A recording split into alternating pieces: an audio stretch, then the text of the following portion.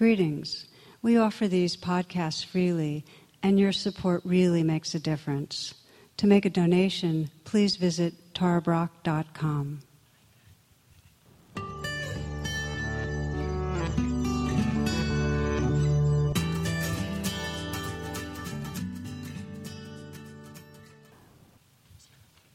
Namaste and welcome. Over the last 35 years, in addition to my mindfulness practice, there's been one mantra that in particular, when I've been caught in stress and reactivity, that I'll turn to. And it's probably the most well-known mantra in Asia, in Buddhist Asia. It's Om Mani Padme Hum. And this mantra is really one of the Bodhisattva path, the path of awakening hearts. And it's got a lot of different translations, but the one that I find speaks to me the most is that Om Mani Padme Hum, as the lotus of wisdom unfolds, we discover the jewel of compassion. That this whole awakening, we wake up and wake up and wake up and discover the radiance of the heart. That's the expression of awakening, kindness and compassion. Says the Dalai Lama put it, my religion is kindness. And Om Mani Padme Hum is a heart mantra. So it helps me to collect and come back to that presence where I can feel my heart. When I think of evolution, it's very clear that we are wired to experience compassion. That's really the key feature of our species in terms of what's allowed us to continue to evolve as we have. And we have in competition our survival nervous system that says, I'm all for fight, flight, freeze, things are dangerous, I'm not messing around with that. It's a dangerous world when we get into compassion. So we have these competing systems, and for most of us, Pema Chodron described it beautifully. She called it the big squeeze. We can probably look at every day of our life and sense how some part of us has that sense or intuition of what's possible, the open-heartedness and the kindness and the presence and the sense of wonder of beauty. We know that's in the background as possible.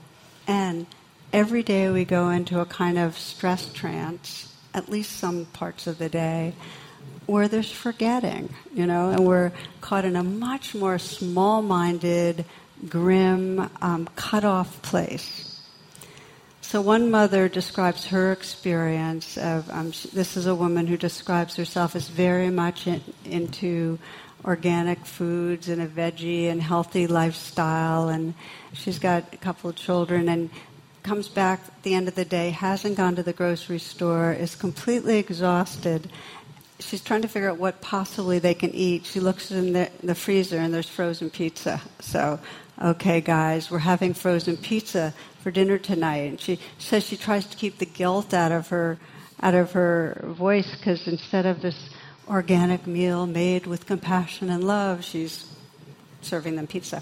And her son instantly resists, but I don't want frozen pizza, and she says she remains calm, and she keeps saying, well, this is what we're having, and he keeps saying, I don't want frozen pizza, I don't like frozen pizza. So he's on the verge of a tantrum, and she's feeling like she is a failing person, that she has really failed them. And also what's going through her mind is, I'm a bad mom, and of course they don't like frozen pizza, and I don't like it either, but I'm doing the best I can, and I've created a monster that they can't just this meal, this is what's going on inside her. Deep breath. She says, okay, this is what we have to have for dinner tonight, sweetie. I'm tired, and this is what it is. It'll be okay.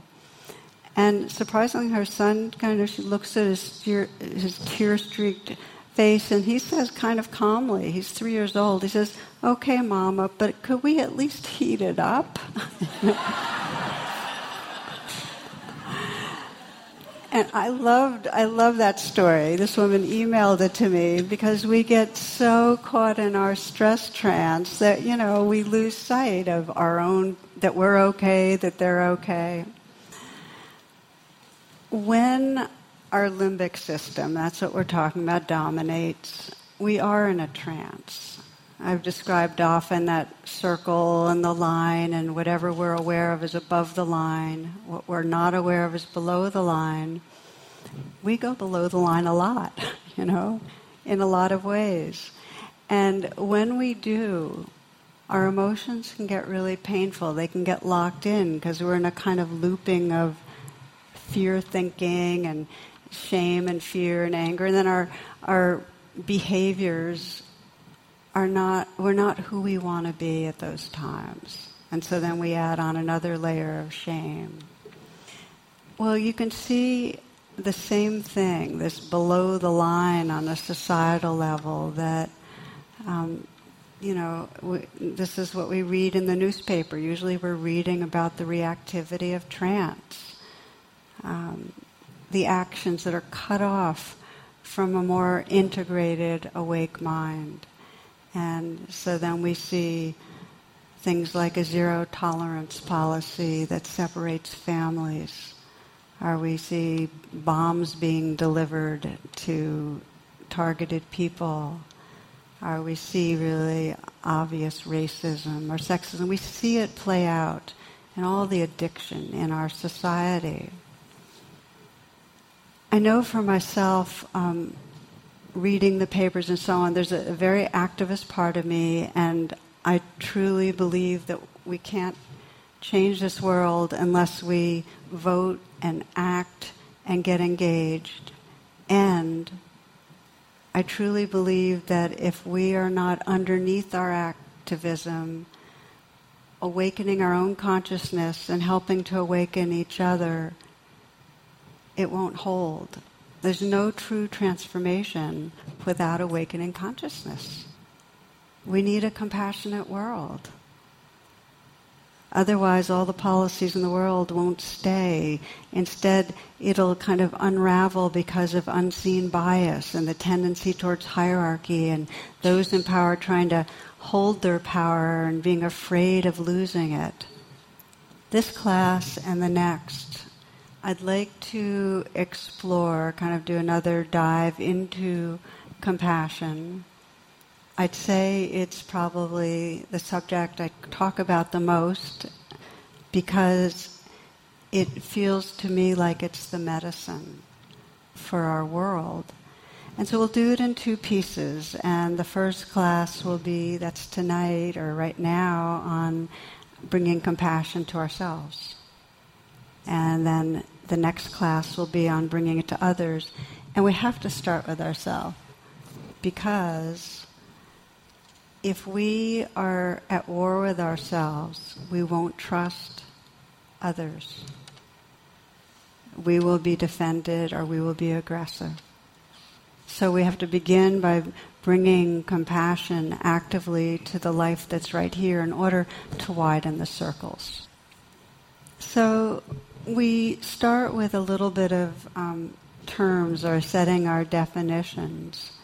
And compassion really means is that resonance of heart when we can sense the suffering in another or in our own being. It's grounded in mindfulness.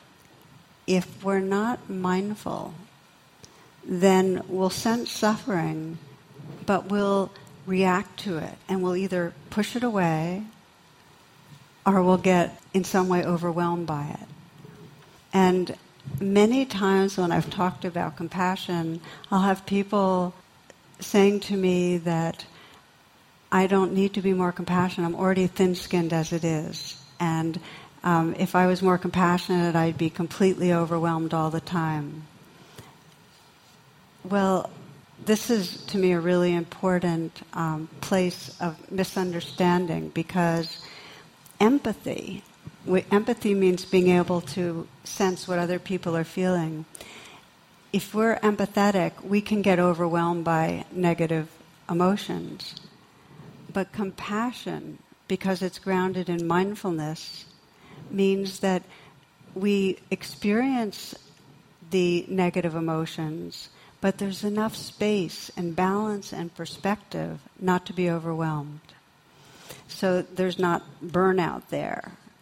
In fact, the basic components, mindfulness, the caring when we experience suffering, and the urge to relieve suffering. So what blocks it is what we were talking about, this limbic hijack, really, where hatred or fear or anger takes over, and it really comes from a sense of severed belonging. And then what gets triggered is all the biochemistry and all the activity of fight, flight, freeze. So it leads to you're unsafe and bad, I'm bad, and we get cut off. And by the way, there's a little equation I found that almost is always there, which is when we have a sense of I'm feeling bad, it goes hand in hand with I am bad. And I invite you to check that out. So we get cut off for stretches of time when we get hijacked. So you can look at your day-to-day and say, well, how much was I above the line? And if you were in that forgetting trance, which could just be this busyness, I'm on my way somewhere else, I don't have time, that kind of thing, you'll notice that there wasn't a real tenderness in your heart toward yourself or your world. The biochemistry of rushing and stress doesn't go with compassion. So we can go under the line for, busy moments of a day, or for whole stretches of our life when we're preoccupied, caught in an addiction, caught in conflict, and so on. And when that happens, we end up turning on ourselves. Deep down, we don't like ourselves. One of the stories that most struck me, I included in Radical Acceptance, and it was a woman describing her mother dying, and her mother kind of woke up from a coma and looked her in the eye and was lucid for a moment and said, all my life I thought something was wrong with me. And then she closed her eyes, and soon after she died. So those were her last words. All my life I thought something was wrong with me. And I really got struck by that, as did this woman, because there's something so tragic about having a deep belief that there's something wrong with us, and how much life we lose to that belief. When I say that, how many of you resonate with that we lose our life to that belief? Okay. So what are the conditions? If we want to really start sensing, well, how do I go below the line? What is pushing us under the line so that we're believing something's wrong with us, that we're deficient, that in some way we're not enough? Because it's pervasive. Over the last, I've been either as a psychotherapist or a teacher working with people now for 35, 40 years. It is the single most core and common suffering I run into, is this inability to hold ourselves kindly and this deep belief that something's wrong, that I'm flawed. And even people that aren't in the grip of it in an explicit way, in a real overt way, it's still a background that contracts. So what's the conditioning that pulls us under? There's a statement that we're not thinking our own thoughts, we're thinking society's thoughts. We are all conditioned by a society that has all sorts of standards, and we're sent the messages of the society. And they tell us how we're supposed to be, and what's wrong with us and what's right with us. So in one Annie Dillard story, she describes an Eskimo who asks the local missionary priest, "If I did not know about God and sin, would I go to hell?" "No," said the priest, "not if you did not know." "Then why," asked the Eskimo earnestly, "did you tell me?" it's a deep message of what's wrong with us. How are we supposed to look? We're told how we should be looking. We're told how we should be acting. We're told the kind of mind that's most admired and valued in this society, a certain left brain intelligence. We're told in many, many ways what it means to be successful and what it means to fail. Men are told what they should be like. Women are told what they should be like. And men and women are told they should be identified as one or the other, and it's not okay not to be. So Dave Barry, he describes being puny all of his life, which is really difficult for a male. He says, I totally missed the boat to Puberty Island. I was this hairless little dweeb with a voice in the Pinocchio range. One day my mom, bless her heart, had a talk with me. She told me that girls were not interested only in looks, that the qualities that really mattered were brains and a sense of humor. That little talk was long ago, but it taught me an invaluable life lesson I've never forgotten. Moms lie when they have to. So we're given these messages, and we're given them through our parents, usually as the voice, but also through our schools and through employment settings and through the justice system and through the housing system and through every other industry and institution in our country. We're given messages about who we are. And the most toxic messages go to non-dominant population. We know that.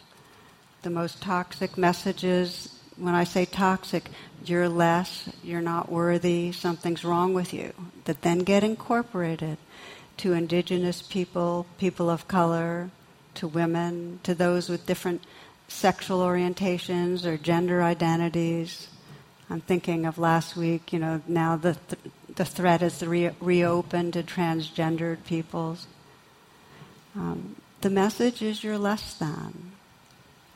I was talking with a very good friend a few weeks ago who is a teacher of color, and she was describing how when she was sick and getting treated for cancer, and she was in a whole lot of pain at many junctures, she was denied painkillers when she really did need them.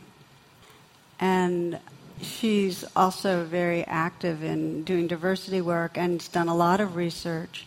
The research shows clearly that people of color are more regularly denied painkillers than whites because there's a bias that says in some way you're going to get addicted.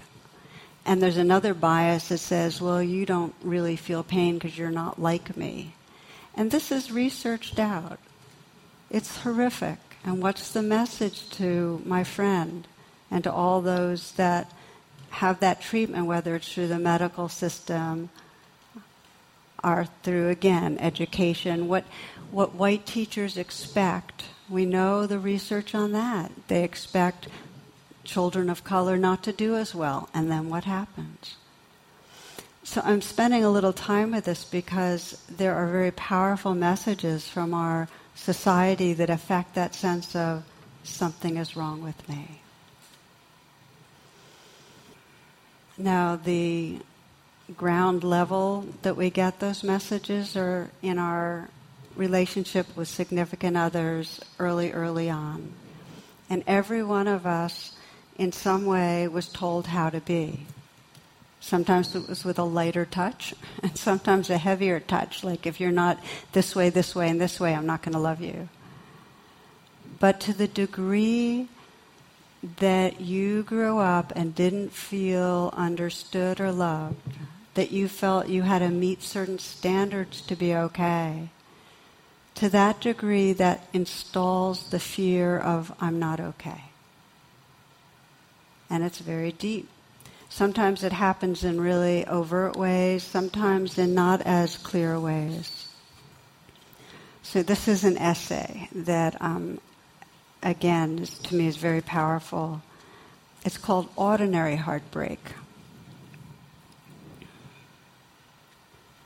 She climbs easily onto the box that seats her above the swivel chair at adult height, crosses her legs left ankle over right, and smooths the plastic apron over her lap while the beautician lifts her ponytail and mocks, coarse as a horse's tail.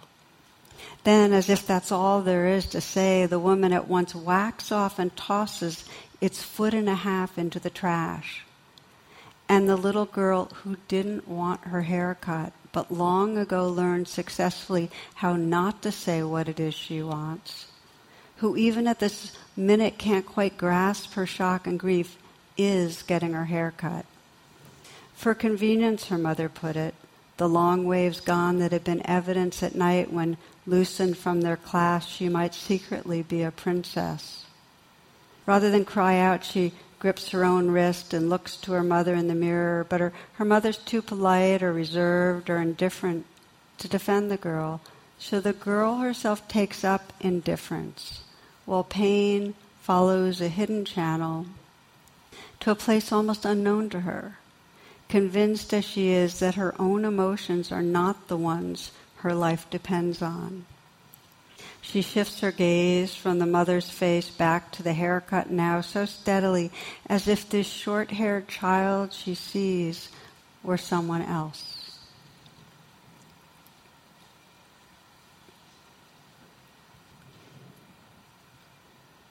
So this is severed belonging.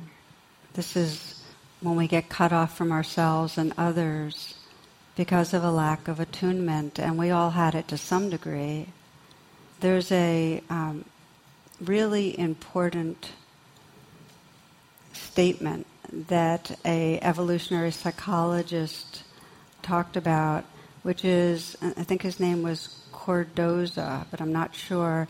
He says it's not the survival of the fittest, it's the survival of the nurtured. This is all about the evolution of our consciousness and evolving compassion. And when it's not there, when that attunement is not there, there's a sense of severed belonging and we suffer. So what happens for this little girl who got her hair cut and her wants weren't respected? Or for the more kind of horrific kind of traumatic abuse that happens to so many, that severed belonging, well, we learn and internalize the sense of something's wrong with me. And there's beliefs and feelings that go with that. And we get trapped through our life in a looping of those beliefs. We'll have the belief that no one will ever love me. Or we'll have the belief that I'll always fail. Whatever it is, that I'm falling short. And with that comes a sinking feeling that stirs up more beliefs. Veronika Tugaleva writes, perhaps the most liberating moment in my life was when I realized that my self-loathing was not a product of my inadequacy, but rather a product of my thoughts. Now this is really important. Gandhi put it this way. He said, our beliefs and our thoughts create our feelings create our actions create our character, and our character creates our destiny. It comes out of our beliefs. And if we believe our beliefs, if you behind the line, under the line, are saying, I'm bad, I'm falling short, something's wrong with me, I don't deserve love, whatever, that's going to keep you in that looping of self-loathing that then actually creates behaviors that bring about the very things that you judge. Okay, so how come it's so hard to undo our beliefs about ourselves? How come it's so hard to be kind to ourselves? And I'm going to invite you to reflect right now, just to check something out, if you will. So just close your eyes. And invite yourself right here. Take a few full breaths. And sense the domain we're exploring. How do we shift from that underlying trance where we're kind of cut off from our hearts And often when we're judging ourselves, to really regarding ourselves with kindness. How do we move towards that? And you might ask yourself or check in and sense, well, where do you get stuck? Where do you get caught in a negative belief about yourself? You might think about something going on in your life where you judge yourself regularly, where it's very hard to be compassionate or be accepting. Most of us have something in that domain.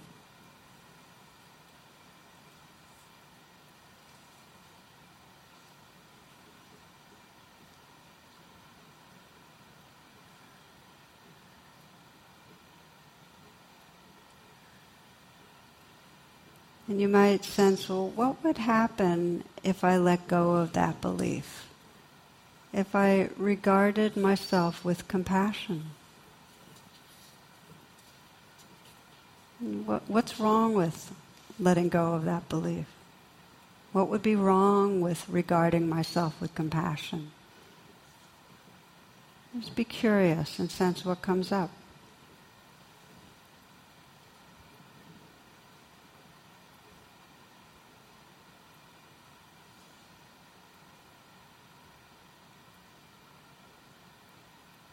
What really stops me from regarding myself with compassion?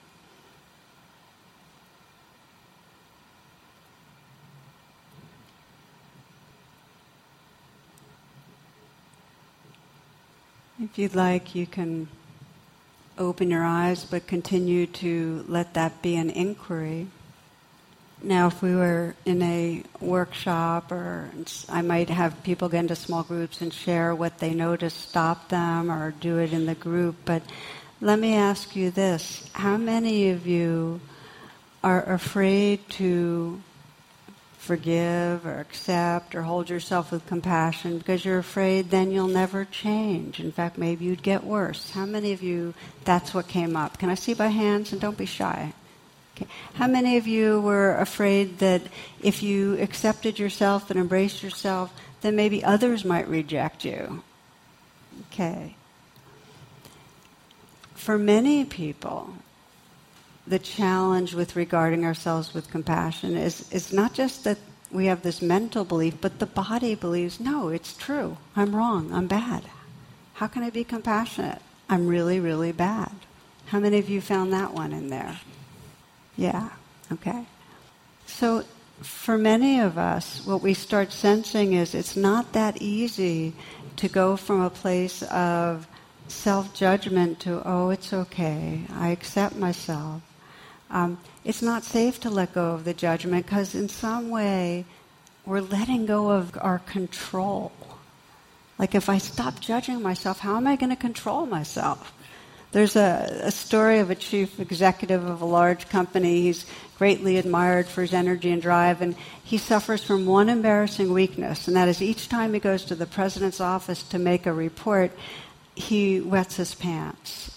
So the kindly president advises him to see a therapist at the company's expense. The next week when he appears before the president again, he wets his pants again. So the president said, didn't you see the therapist? And he said, nope. Well, yes, I did, but when we met, actually I'm cured. I'm not embarrassed anymore. And I like that because, in a way it's silly, but there's this fear of letting go of our judgment that because we don't like the way we are, and we using our judgment to try to change ourselves. But the deep question is, does our self-blame ever really work? And we're going to ask that same question in the next time when we talk about compassion for others. Does it ever really help to blame another person? Do we get them to change? Okay, so we're talking about going below the line, and how do we start cultivating compassion when we're below the line? Now, I'm right now talking a lot about cultivating compassion when we're at war with ourselves. but also cultivating compassion when we're scared, cultivating compassion when we feel hurt by others. So it's a broader terrain, but we're doing the hardest piece, which is when we've been turned on ourselves. On the Bodhisattva path, you'll remember I started with that mantra, Om Mani Padme Hum. On the path of awakening beings, there is a Bodhisattva vow. And the Bodhisattva vow has a different languaging, but the essence of it is, may whatever arise, awaken compassion. May whatever arises in my life awaken compassion. And that includes compassion towards ourselves. For right this moment to say that the reason that the bodhisattvas take this vow is because in awakening consciousness, compassion's right at the center. It's the gem in the lotus. And if you again just reflect it, and you might close your eyes for a moment again and bring up that situation where you end up judging yourself, where you feel bad about yourself.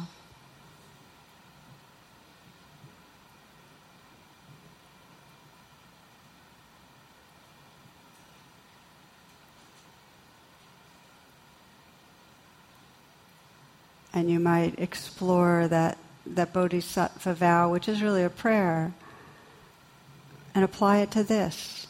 May this situation serve to awaken compassion. And just notice what that's like to have that, just to hold that intention. To feel your own prayer to awaken compassion.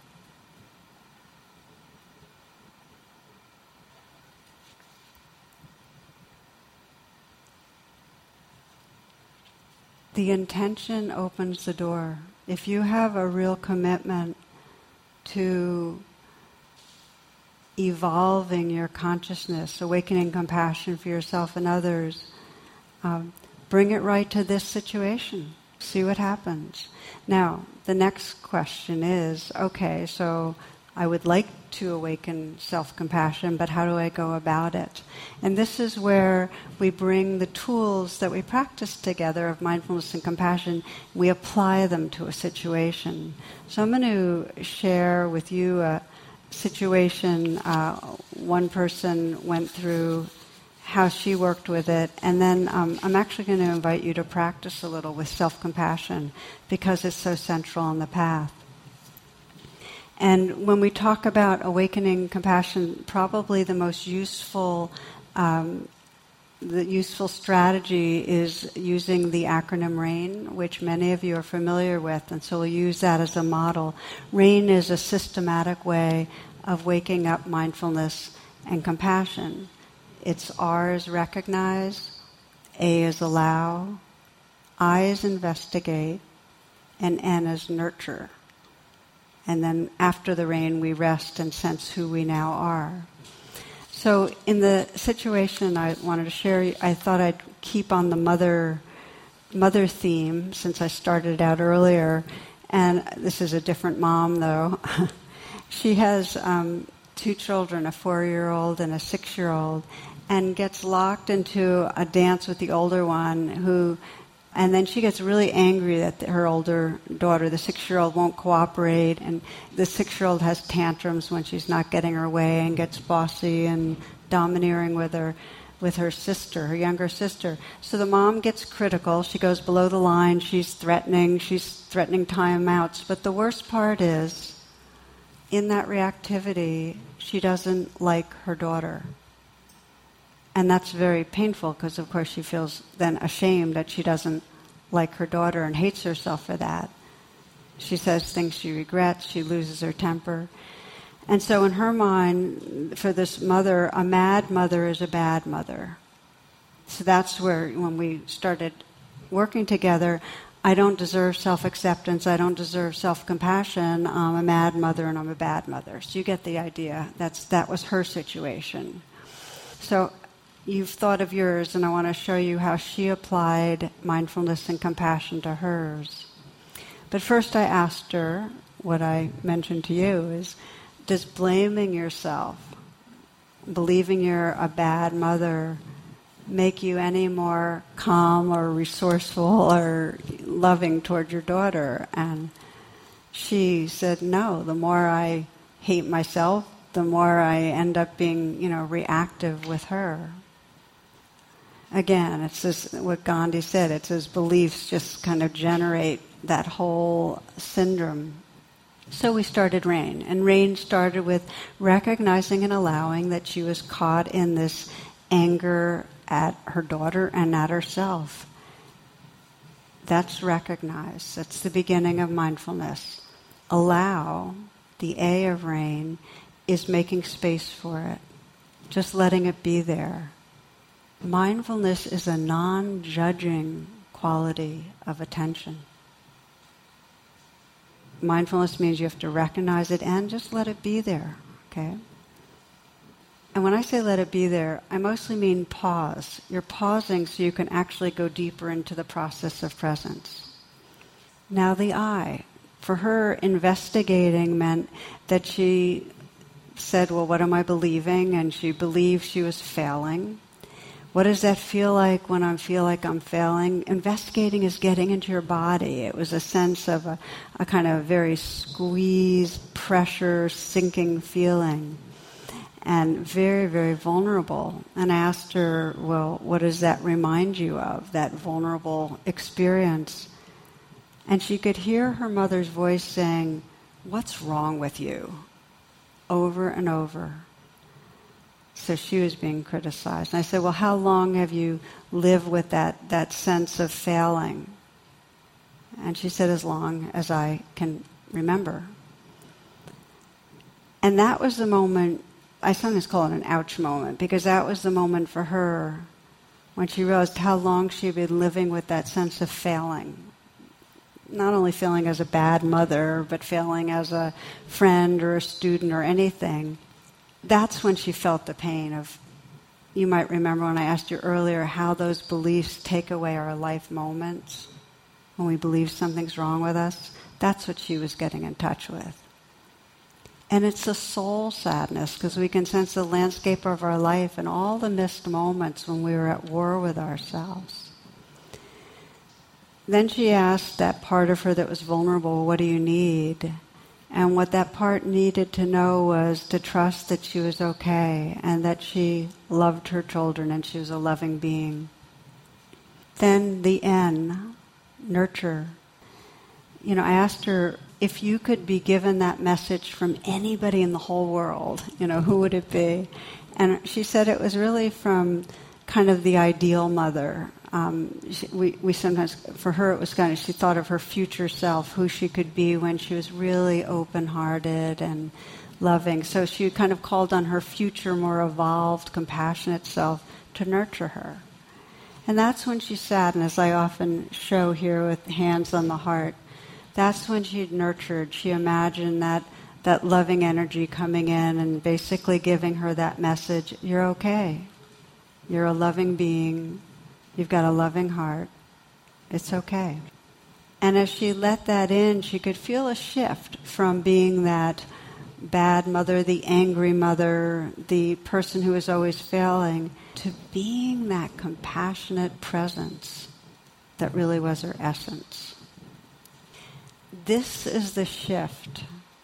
This shift from the small self who's down on itself to the compassionate awareness is the very essence of waking up. In any moment when you're turned on yourself and a part of you softens and you go, oh, it's okay.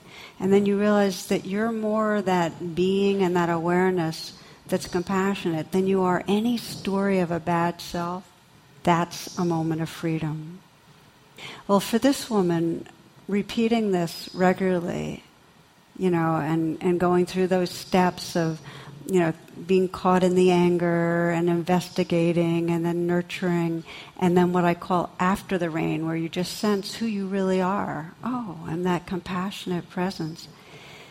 She started finding more ease with her daughter, and she was able to see that this little 6-year-old was, she was anxious and wanting attention, and maybe there was a sibling rivalry and just out of control. She couldn't help it.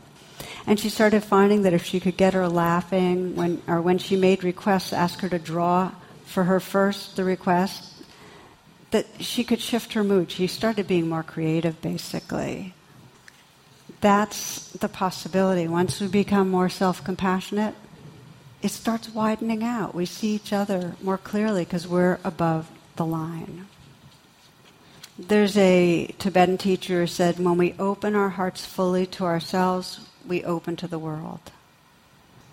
So this is the pathway, and we're exploring it tonight, how to bring it to ourselves when we're at war with ourselves. There are many ways to nurture yourself. And it's really an experiment. For some people, the nurturing is just what she did. Put your hand on your heart and send a message. Send a message that is exactly what that vulnerable place needs to know. For some, imagine it coming from some outside being that's loving. It could be a person you know. It could be a spiritual figure. I often sense a very luminous, warm, loving presence kind of blessing me on the brow, like a kiss on the brow.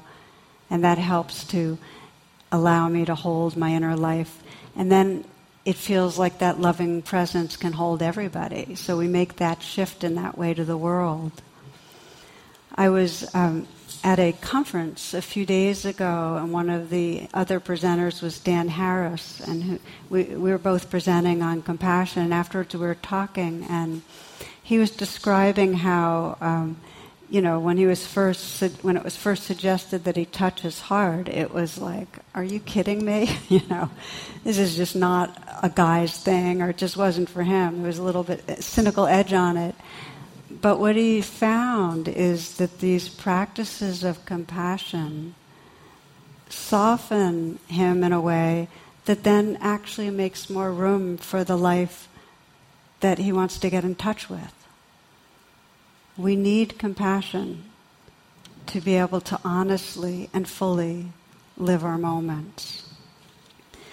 There's a wisdom that comes up that as we embrace what's here, we start sensing that, as we widen and look at each other, that the other isn't really other. There's a sense of belonging that we start discovering.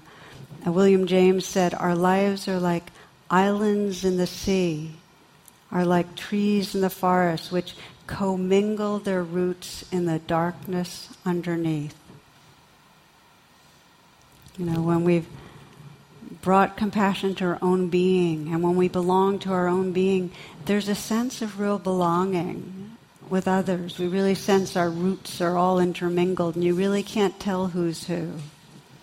And in a very deep way, and this to me is so powerful, Sri Nisargadatta, one of the teachers that's most influenced me, describes true awakening as realizing nothing is wrong with me anymore. Yes, there's conditioning. It's like waves on the ocean, but this oceanness is pure and vast and deep and mysterious. Here's a poem from Robert Hall. You might close your eyes and listen for a few moments as we consider this evening, really, how do we open our hearts to the life inside us? Here's what Robert Hall says. Within the body you are wearing, now inside the bones and the beating in the heart, lives the one you have been searching for so long. But you must stop moving and shake hands. The meeting doesn't happen without your presence, your participation. The same one waiting for you there is moving in the trees, glistening on the water, growing in the grasses and lurking in the shadows you create. You have nowhere to go. The marriage happened long ago. Within the body you are wearing now, inside the bones and the beating in the heart, lives the one you have been searching for so long.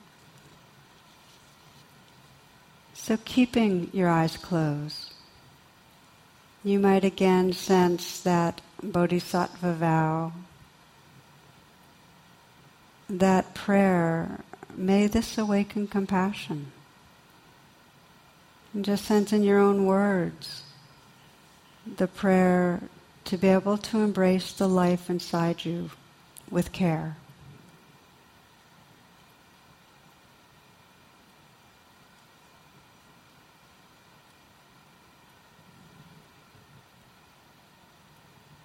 Om Mani Padme Hum.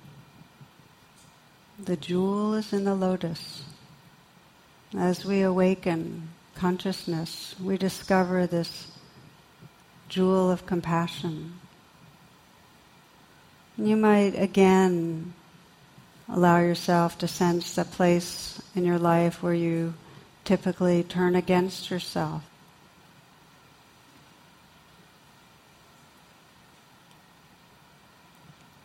And while we'll just be practicing for a few moments right now, sense your intention to revisit and explore how you can bring that rain of self-compassion to this place. How you can recognize and allow, okay, down on myself, judging, blaming. How you might investigate, and you can do it right now, and just sense under the blaming, the places in you that might be believing that something's really wrong, that you're flawed, that you're bad in some way. And just to feel in your body what it's like to be living with that belief. Perhaps how sad it is to have that belief take over. Keep you in a trance that separates you from yourself and from others. And you might sense, well, what is it that I need to trust or feel? What is it that most vulnerable part of me needs to trust or feel?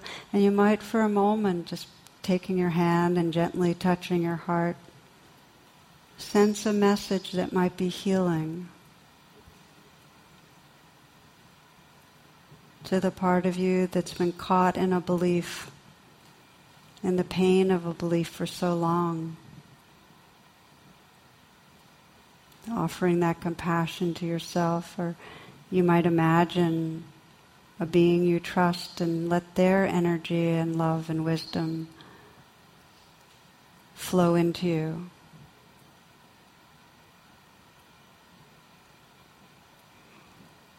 You don't have to believe your beliefs. You can trust that basic goodness of heart.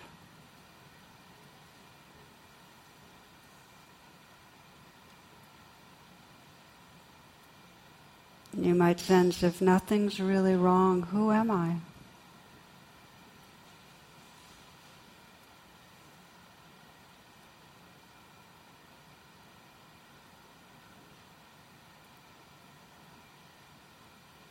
Om Mani Padme Hum.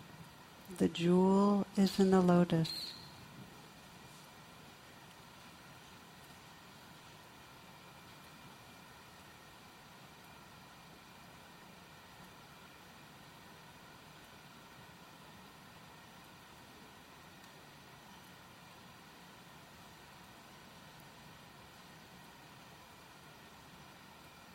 Closing in a simple way, sensing that intention, that prayer, to hold this inner life and all life with a wise heart of compassion.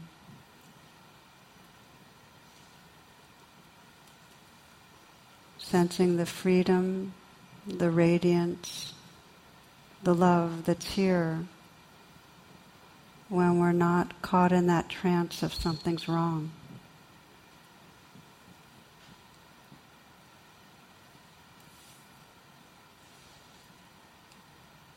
This is our potential, to free these hearts and to let the circles of loving and compassion ripple outward and outward to include all beings everywhere.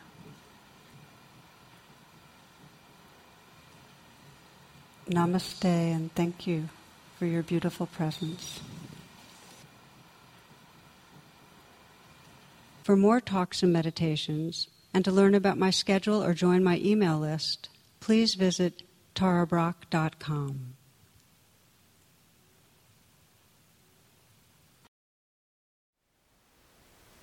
Thank you for listening. To learn how you can support the teachers and Dharma Seed, please visit dharmaseed.org/donate.